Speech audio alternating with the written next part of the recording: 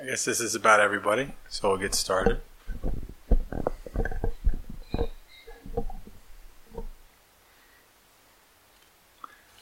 There's a bit more questions today, so I'm going to be a little bit more selective. I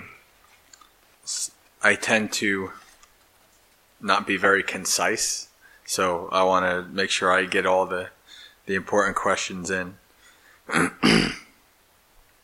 Understanding that it could take a lifetime to rid oneself of all the hindrances, is it possible to control them or something them just for one meditation session? Just getting a glimpse of a jhana. Yeah, that's the point. The hindrances are subdued to get into jhana, which means that they temporarily are not in your field of experience. They're temporarily subdued, but the root is still there. The root, they are also sangyojana, which are fetters. So those fetters are still there. They're just subdued for a little bit so that you can get into jhanas. And then as soon as you come out of jhanas, well, there they are again. They're there welcoming to greet you when you come out of jhana. Which is why the Buddha came out of jhanas and realized, oh, well, this isn't the way to ending suffering. So he had to go and find another one. How does one improve the power of investigation? Practice.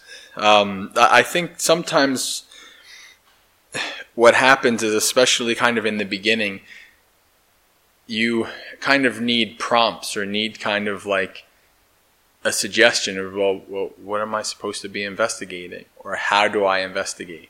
Right? So there's maybe a little bit of a learning curve in the beginning as to, how and what abilities of investigation you have. But once you kind of get past that learning curve, it's just continuously practicing, continuously investigating, and when you apply those powers of investigation to any of your experiences, then you can learn from each one. And then sometimes you remember you're in an experience and you're investigating and it was like, oh, this reminds me of when this was happening, right? So you can, use that experience of investigation with each new thing that comes up. So you improve everything. There's a reason why we call it the practice. Everything is practice. The Noble Eightfold Path is the practice, right? Metta is a practice. So this is always something that we're building skillful habits. We're building skillful techniques to act and live in the world in more skillful and beneficial ways. Sometimes you might have to ask yourself a question. When I do a guided meditations, often when I'm talking about guiding into following the breath, I'll say, ask yourself, what can you see? What can you feel? Right? That's a little bit of a prompt for your investigation. So if you're kind of going all over and I say, what do you feel? And then your mind is like, oh, okay, what do I feel? Right? So sometimes you can ask yourself these little prompts to help you with the investigation.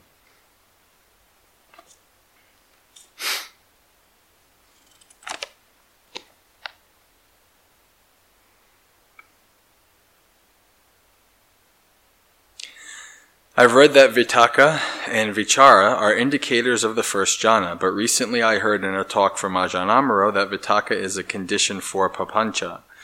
Are these two Vitakkas the same? If so, is there anything besides mindfulness that we can exercise to ensure that we have Vitakka paired with Vichara, rather than Vitakka leading to papancha? So it's the same. Vitakka and Vichara are two qualities of the first jhana.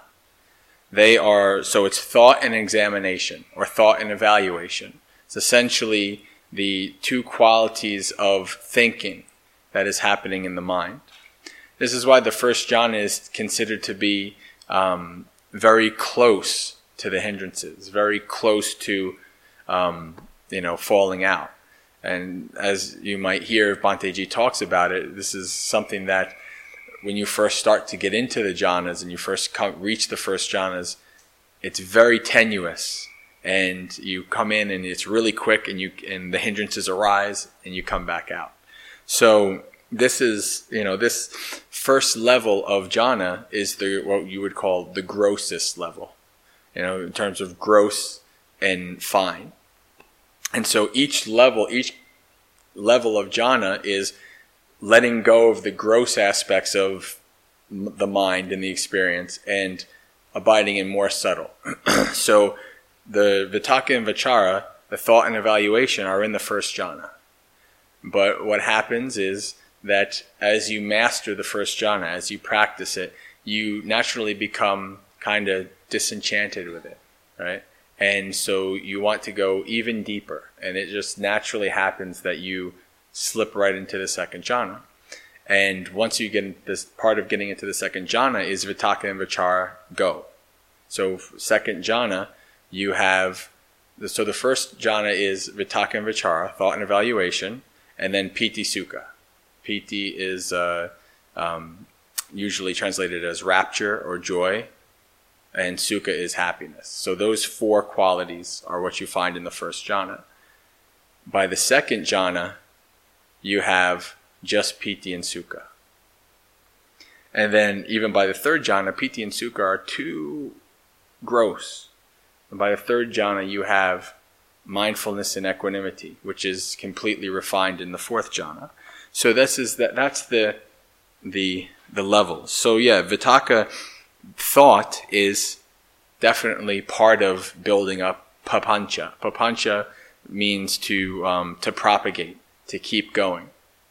There's two terms that are kind of paired together that I love. One is papancha. The other one is called manyamano. And this is often translated as conceiving. This is how we conceive things. We conceive thoughts. We conceive the self. This is how we create thoughts and thought worlds and all the stuff that happens in our mind. And so once you create it, you propagate it. So it's manyamano and then papancha. And of course, thought is a large part of doing that. So it's the same.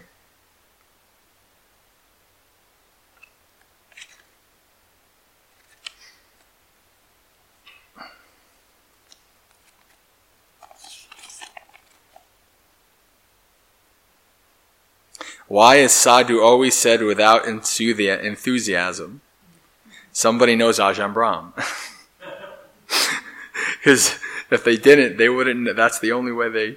So yeah, no. It's usually sadhu means excellent. So it's like very traditional. It's just very like a out of reverence and honor, like sadhu, sadhu, sadhu. Like this is an excellent Dhamma, right? And I agree. Those of you who know Ajahn Brahm, he does it a little different to build up some enthusiasm. So he says sadhu, sadhu, sadhu. And so you can see like everybody there, they all do it. I did it with him when I was with him last year, actually. It's kind of funny. So yeah, that's all it is. I mean, I don't personally think that you lose the reverence when you add a little bit of the enthusiasm in there, but, do it whichever way you want. Although at a retreat, probably not best to do it Ajahn Brahm's way. Otherwise, sure. When you mentioned the simile of the hawk and the quail, you spoke of staying in your domain, not going in the domain of others, with regard to sensual pleasure. What is one's domain for a brownie or ice cream? For example, a reasonable serving for one person might be enough. For another, they want more and more. At what point do you avoid brownies and the equivalent forever? It's interesting, like, I kind of related to the whole wanting the cool air thing that I was saying before. What I kind of find is like I take desserts and things, but sometimes if I notice that I'm like kind of craving it, I just like, it's going to be gone. I have brownies now, and maybe I'm going to want it later, but I'm not going to have, who knows when the next time I'm going to have brownies. So a lot of times what that builds in me is this kind of like, brownies are not that big of a thing.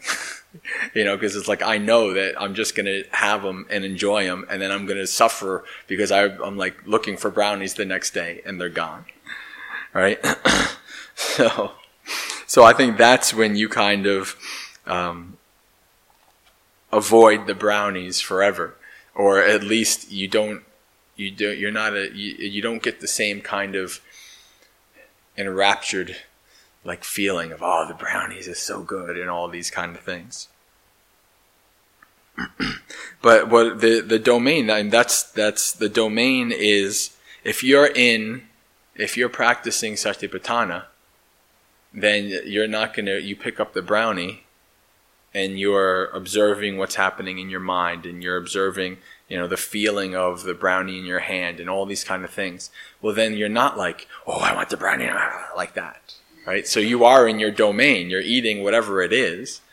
You're staying in your domain, and you're reflecting that this food is for the nourishment of the body.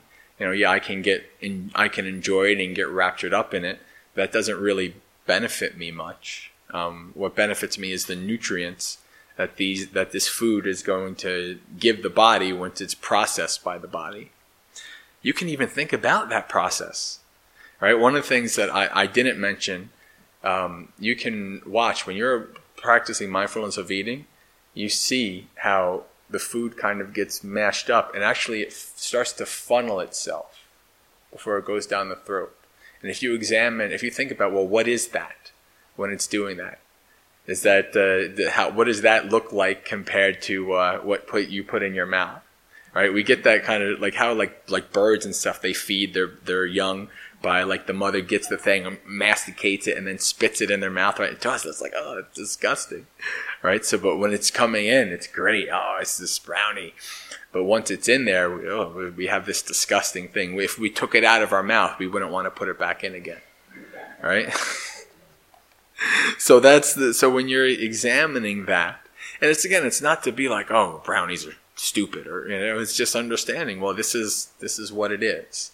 You're not wrapped up in this fantasy world of brownies and, oh, this is wonderful, and I love brownies and they're the best thing and I'm going to have them forever and all these things. You understand, okay, this is food. And when you're doing that, then you're in your domain. You're not in the domain of Mara and the Candyland. All right.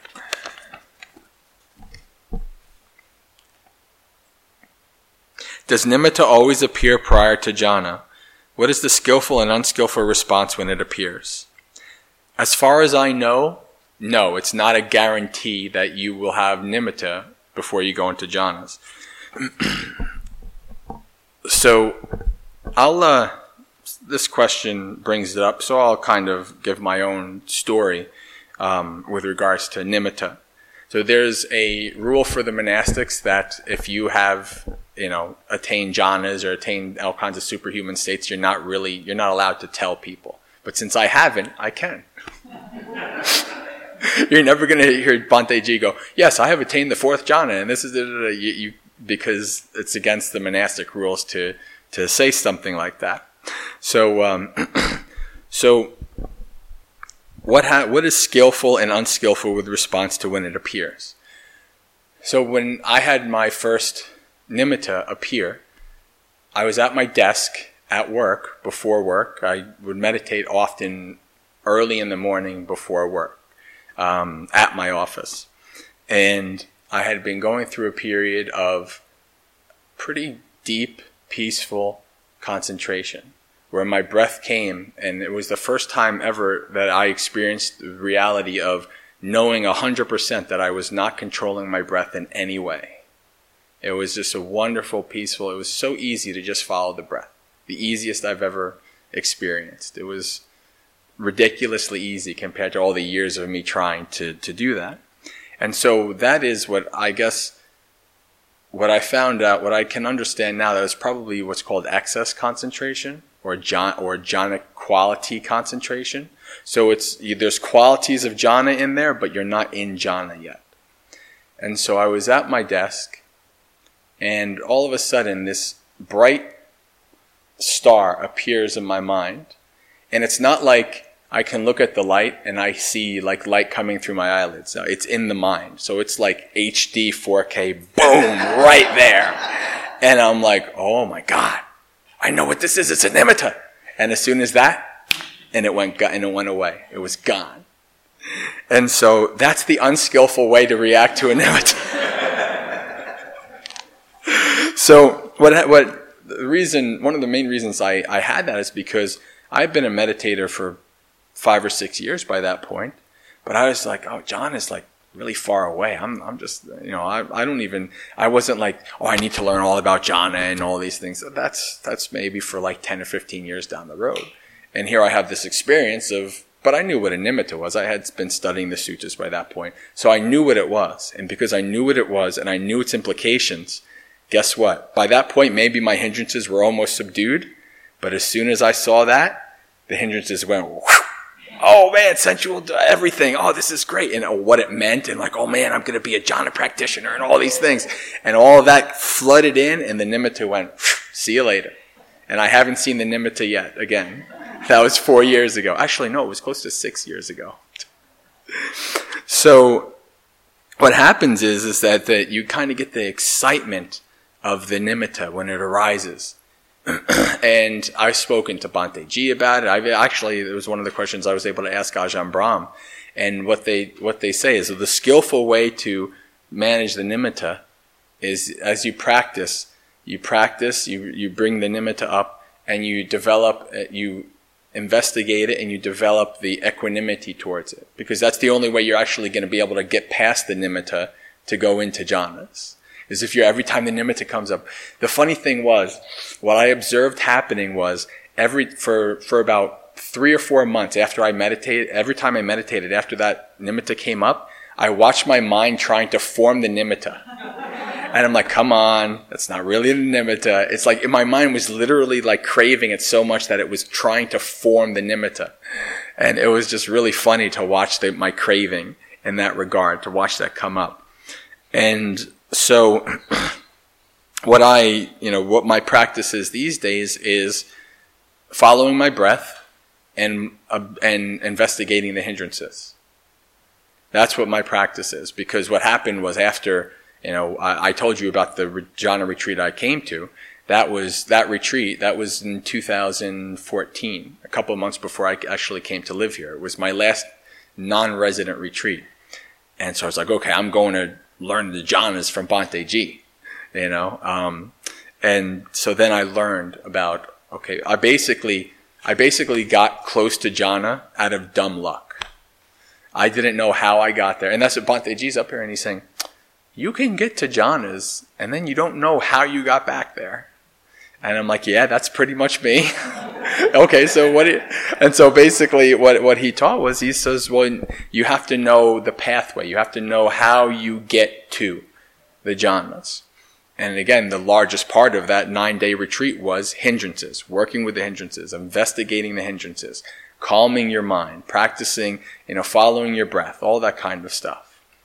And so, and what I was telling you about how things become more refined as you go down, from first to second to third. I learned that. Again, I've not been there. What I told you was what I heard from Bhante Ji when he explained it. And I hope you guys get to hear that as well. And if you don't, ask a question about it. Make him really kind of explain to you those details of the jhanas, because that'll be very helpful. What you don't want to do is get attached to it and be like, I need to get the jhanas. It's like, I want the jhanas. I need the jhanas. That's just pushing you further away from it. Even me, I still see that in myself now that I'm a monk, right? Oh, I have these expectations. I'm supposed to be a monk, and now I'm a teacher. And I'm like, oh, I need jhanas. Come on, jhanas. It's like, gambling or something, like come on, jhanas, right? Come on, get there. And no, it's not there. Well, what are you going to do? So that's just my practice. What I learned from Bhante Ji is just following my breath, observing the hindrances, applying the techniques to let the hindrances to be subdued, and then, watch as the concentration becomes stronger, as tranquility becomes stronger, and all these things, these qualities. So it's unskillful to get attached. That's where it's going to make things a lot worse for you. But of course, it's also natural, right? Like I can't be like the Nimitta comes up and I'll be like, okay, come on, Jay, now don't do this and don't do that. That's just what arises, that excitement. So the more you practice and the more you investigate and know it, then the less that excitement arises. So, but I'm not there yet. So, dear Bhante, how do you work with anger when it arises? When I have aversion towards anger, it seems to grow stronger. When I let myself feel the anger and not make it wrong, I feel more spacious and at peace. Am I missing something? No, that's... I think when I talk about how strong the Buddha thinks about anger and how we should abandon it, some people kind of give it this kind of... Maybe I come across as saying it's like, you're supposed to force it out of your mind, or you're supposed to like repress it or not. It's a feeling that it's arising. You're not supposed to force anything out of your mind. You're not supposed to be like, I'm such a horrible person because I have anger. That's part of having a mind and part of being a living being. So it's not that you're trying to physically do something to remove it out of aversion. What I would say is that you apply the techniques so that you can watch that as it goes away. You can't push it out of your mind. That's one thing that I've learned in all the years of my practicing. Anytime I tried to push something, it pushed back 10 times harder. So you're not pushing it out of your mind.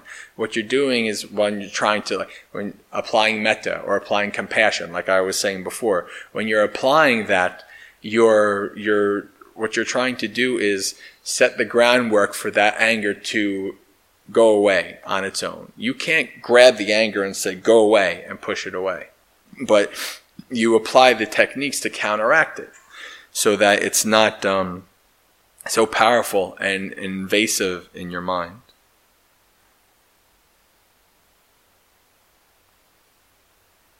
And in terms of how do I work with the anger when it arises?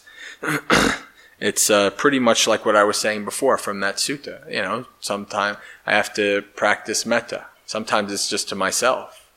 Just practice metta to myself, compassion to myself. Sometimes it's, if there's another person, I practice to them as well. Sometimes I have to, kind of make myself accept that this is reality. Like this is part of living in a world with where a bunch of humans who all have greed, hatred, and delusion. Right? Sometimes it's kind of just reflecting on that. Using these skillful reflections to let the anger go away. Instead of if I have something in my mind that's arising, the us versus them, right? So they're one of those people.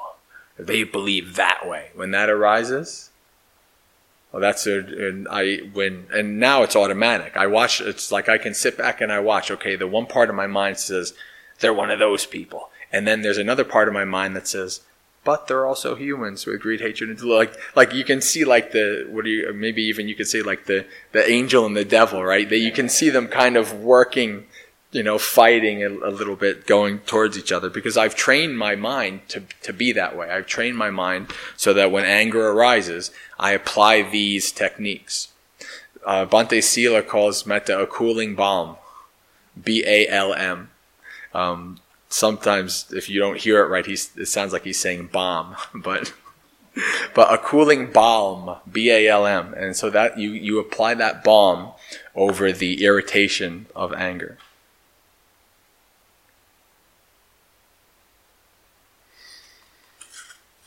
That's also part of gaining a wider perspective, right? When you're wrapped up in the anger, your perspective is very limited. It's like a ground level perspective. But when you're able to kind of go above it, you have a wider perspective. You can see more of the causes and conditions that have led to that, whatever it is, that experience, that phenomena, that, that situation. And that also can allow you to, that also can give you the insight to let the anger go away. Like there's a wonderful, one of Ajahn Chah's teaching, he uses the example of you're walking down the street and some person comes up to you and they're following you and they're cursing at you and calling you all these names. And he's talking about how like the rest of the day, it's all just in your mind. I can't believe this person. I can't believe it, blah, blah, blah, blah, blah. And then he says, but then somebody comes up to you and says, well, that person is mentally ill. They do that to everybody. And then all of a sudden, what happens in your mind? Oh, okay. And the anger goes away. You understand, right? And so all of a sudden now, well, why am I being angry? This is silly. So that's like having that insight and seeing that wider view of the anger can help you alleviate it. What did you mean by dry vipassana? So that's vipassana without jhana, without samadhi, without samatha practice. So that it's simply, basically straight up just satipatthana, just 4 foundations of mindfulness, or 4 establishments of mindfulness. That's what it's meant by dry vipassana. If I'm not mistaken, I could be, but I'm pretty sure I'm right. Sariputta, the Buddha's disciple. So Mahamoggallana was, and Sariputta were the Buddha's 2 chief disciples. Mahamoggallana was the one who was the master of all the psychic. He could do everything. He'd like wiggle his toe and like the heavens shake and all these kind of things because he had that jhana and all that stuff. Sariputta couldn't even see devas. He couldn't even talk to devas. He couldn't do any of that. But he is the Buddha's foremost disciple on wisdom. So you can see the difference there. Sariputta had the wisdom to become awakened, but he didn't have the jhanas and the states and all these things. So that's what it means by dry vipassana. Not having the jhanas, not having the deep states of concentration. The hard, brutal way. But it's doable.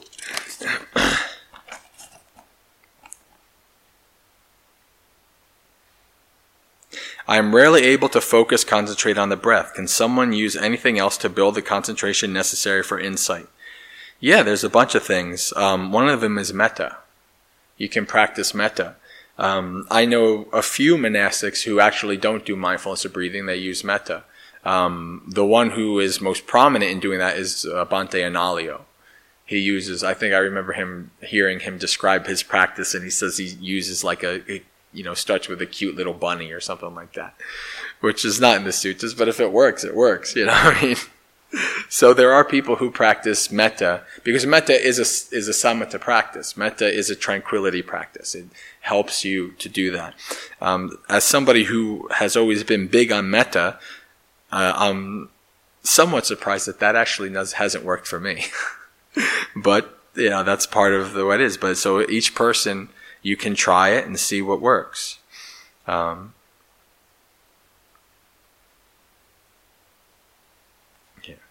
you could also do what I did, practice satipatthana, practice that 4 foundations of mindfulness, and you never know, the breath might come to you like it did to me.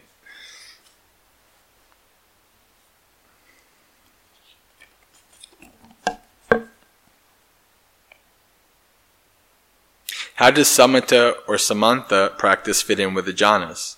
So samatha practice is, the jhanas are part of the tranquility. Samatha is usually translated as tranquility meditation. So these are, as opposed to vipassana, which would be insight meditation, if you want to make those 2 distinctions.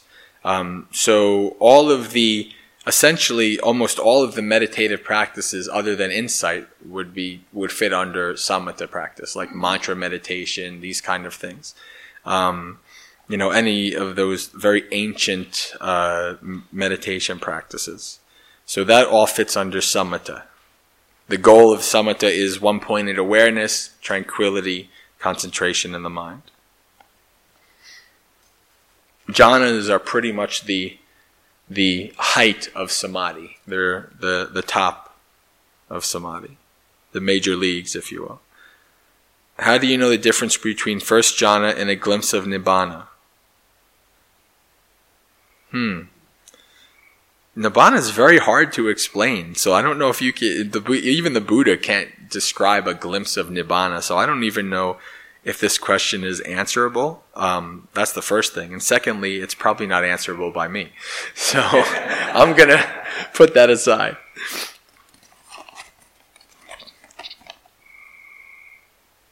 I have some questions about nimittas. Is it true that only white nimittas are good for jhana? I've never heard of a colored nimitta chart or anything like that. So I'm not. The Buddha doesn't really talk a lot about nimittas. Like he mentions samadhi nimitta, but he's not giving a lot of descriptions of different types of nimitta and this and that. If so, what can be done about nimittas of other colors? I'm not sure. Are there nimittas for other senses? For example, a sound nimitta. Not that I've heard of. Because the nimitta is supposed to be a mind made. It's not from the senses. Like I said, it's not like I close my eyes and I see a bright light. It's literally something that's in the mind, in the creation of the mind.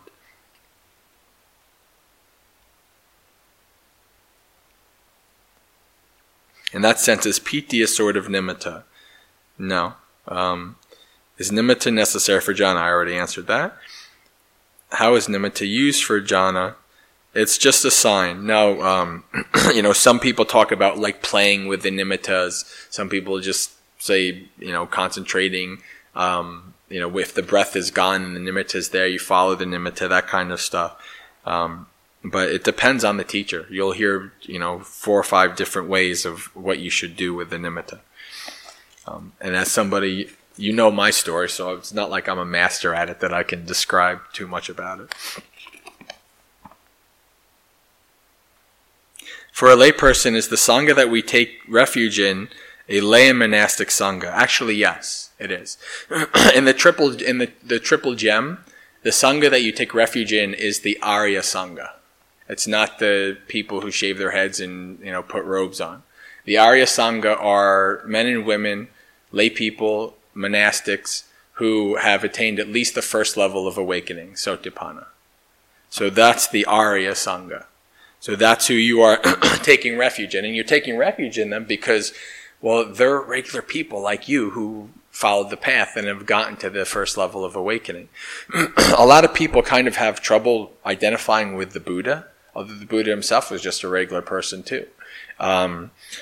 Sometimes it's a lot easier to read you can go in the suttas and read the verses of the elder monks or the elder nuns, and you can see these were people just like me who followed the Buddha's teaching and became awakened and things like that.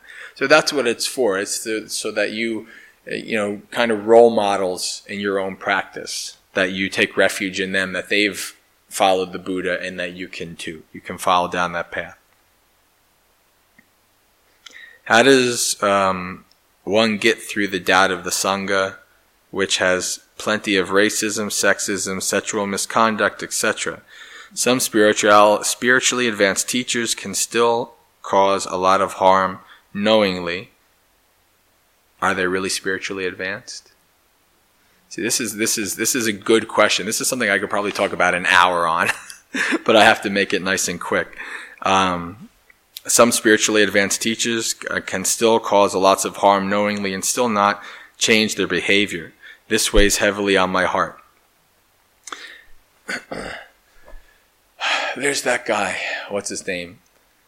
Some people might not like what I'm about to say, but Chungpa Rinpoche, I think his name is. He's called Crazy Wisdom. And he's a very well-respected, very teacher. And he was a monk at a time. Then he became a lay teacher. And he's drinking and drugging and having sex with his students and everything. He's a wise, wonderful, amazing teacher. For me, he's not. He's just somebody who was, whether, I don't know his attainments. I don't know. But for me, and at least from the view of the early Buddhist texts, that's not somebody that you want to follow. The Buddha is very clear. It's like to really know somebody, you live with them and observe them and watch them for a long period of time. You watch their character. The Buddha even says you want to examine the Buddha? You want to question the Buddha? Here, look at these qualities. The Buddha even is saying, question me. Look at me. Question me. So it's perfectly acceptable to have that, to understand. First of all, are there spiritually advanced beings in the Sangha? Sure. There's spiritually advanced beings in the world. Of that I have very little to no doubt. What I would say is they're probably exceedingly rare. You can go into these things like, I have this empowerment from this teacher, or in Thai forest you say, my teacher was an arahant, or this or that. So there's a lot of that kind of, that kind of almost an assumption that you're a certain level of a teacher, so you must be a certain level of awakening. And that's a very dangerous assumption. And so it's perfectly good to question this. The other important thing to understand is that putting on robes, you don't I've reached a certain level of purity, I'm good now, I'm just going to put on robes. No, you put on robes so that you actually train to become that more perfect person. So when you put on robes, it doesn't mean that you're all of a sudden this wonderfully awakened being. You're a human being. You have greed, hatred, and delusion. If you want to see greed, hatred, and delusion, you can see it outside in the world. And if you come and stay with us for a couple of months, you can see it here at Bhavana. That's the way it is. Anywhere that there's human beings, there's greed, hatred, and delusion. Anywhere there's human beings, there's chaos and order and all these kind of things. This is part of reality. One of the big things that, for Westerners at least, Westerners kind of have this misconception about Buddhism, that Buddhist people are somehow above regular humanity. It's these Christians and these people and all these people, they do all these things, but the Buddhists, they're somehow higher than humanity. You go to a Buddhist country or see what's happening in Buddhist countries, you can see that's not the case. Buddhist people are humans too. We're all humans. No matter what designation we have, we're all human beings. And even people who are like Sotapannas. When you're a Sotapanna, you still have greed and hatred and delusion. Right? You can't maybe do the worst kind of, actions, but you can still do stupid things, right? Even as a one returner, you've only weakened greed and hatred. You still have it in you, right? So, this is something that is important. When you see this, sexism and racism and all these kind of things in the Sangha, in my opinion, the right way to see it is you're looking at human beings, right? Now, I think it's very important that if there's any kind of this stuff that's very blatant and is very harmful to people, then this should be addressed, right? I recently heard there's some kind of big shakeup in the Thai Sangha now. Every couple decades or whatever, they go through and they start defrocking monks and they start doing all kinds of things to kind of make the Sangha a little better, something like that. I'm not a huge fan of, I'm a big fan of what would you call it? Separation of robes and state. And in a lot of Buddhist countries, it's very intermingled. And I think that allows for this kind of stuff to become much more systemic and much more part of that.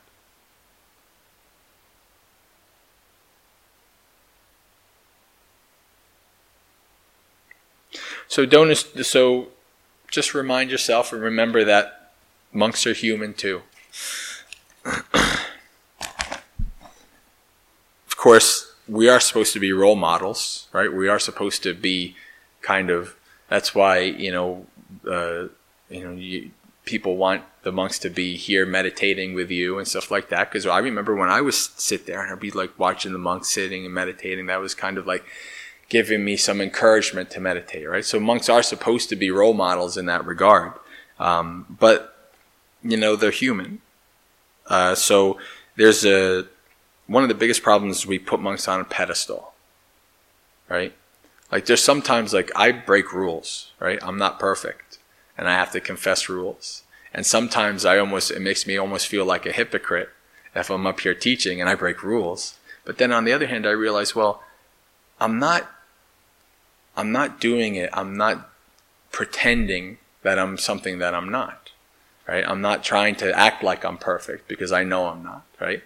And I'm only, so as long as you can understand that they're people are trying to be sincere in their practice, it helps not to be too critical. Sometimes it's good for lay people. Lay people are supposed to kind of hold monastics in check. That's the whole point. Like if you read the suttas in the Vinaya, lay people, if they have a monastic who is a bad monastic or is not doing well, you don't support that monastic. The Buddha says, don't support that monastic. So, the lay people have some power in that regard.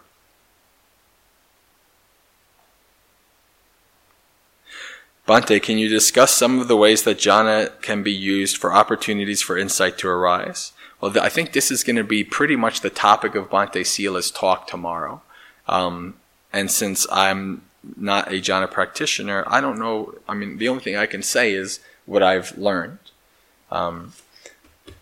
I remember Bhante Ji's description of the fourth jhana, and I was like, wow.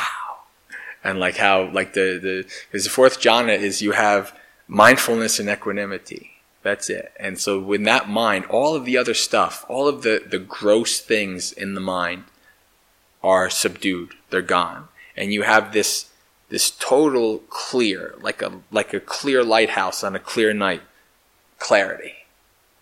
And with that, if you, all of a sudden in the sutras, like the Buddha will say in jhanas, you can reflect, this jhana is impermanent.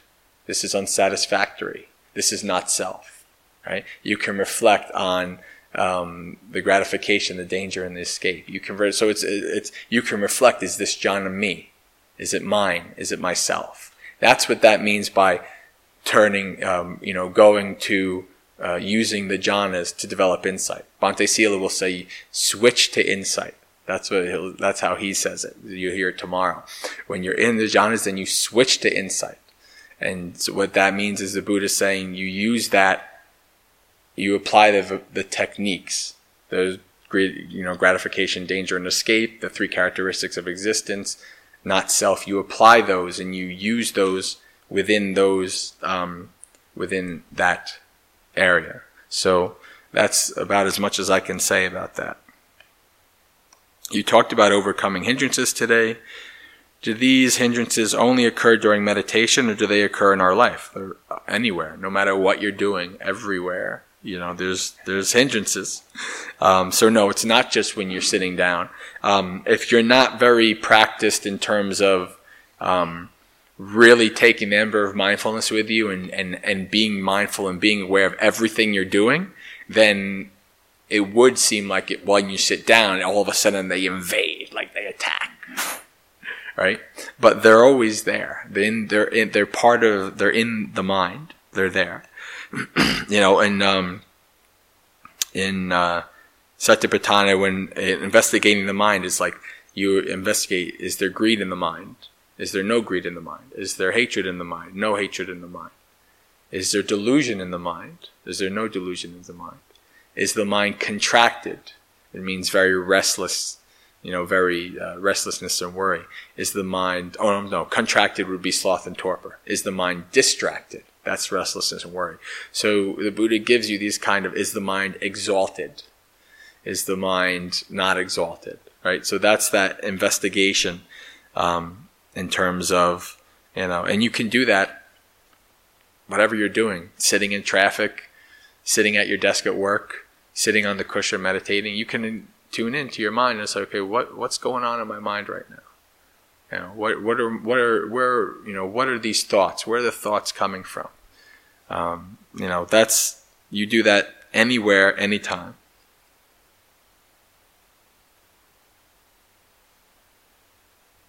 Should we be removing these hindrances all our life or only during meditation? You're always applying the techniques.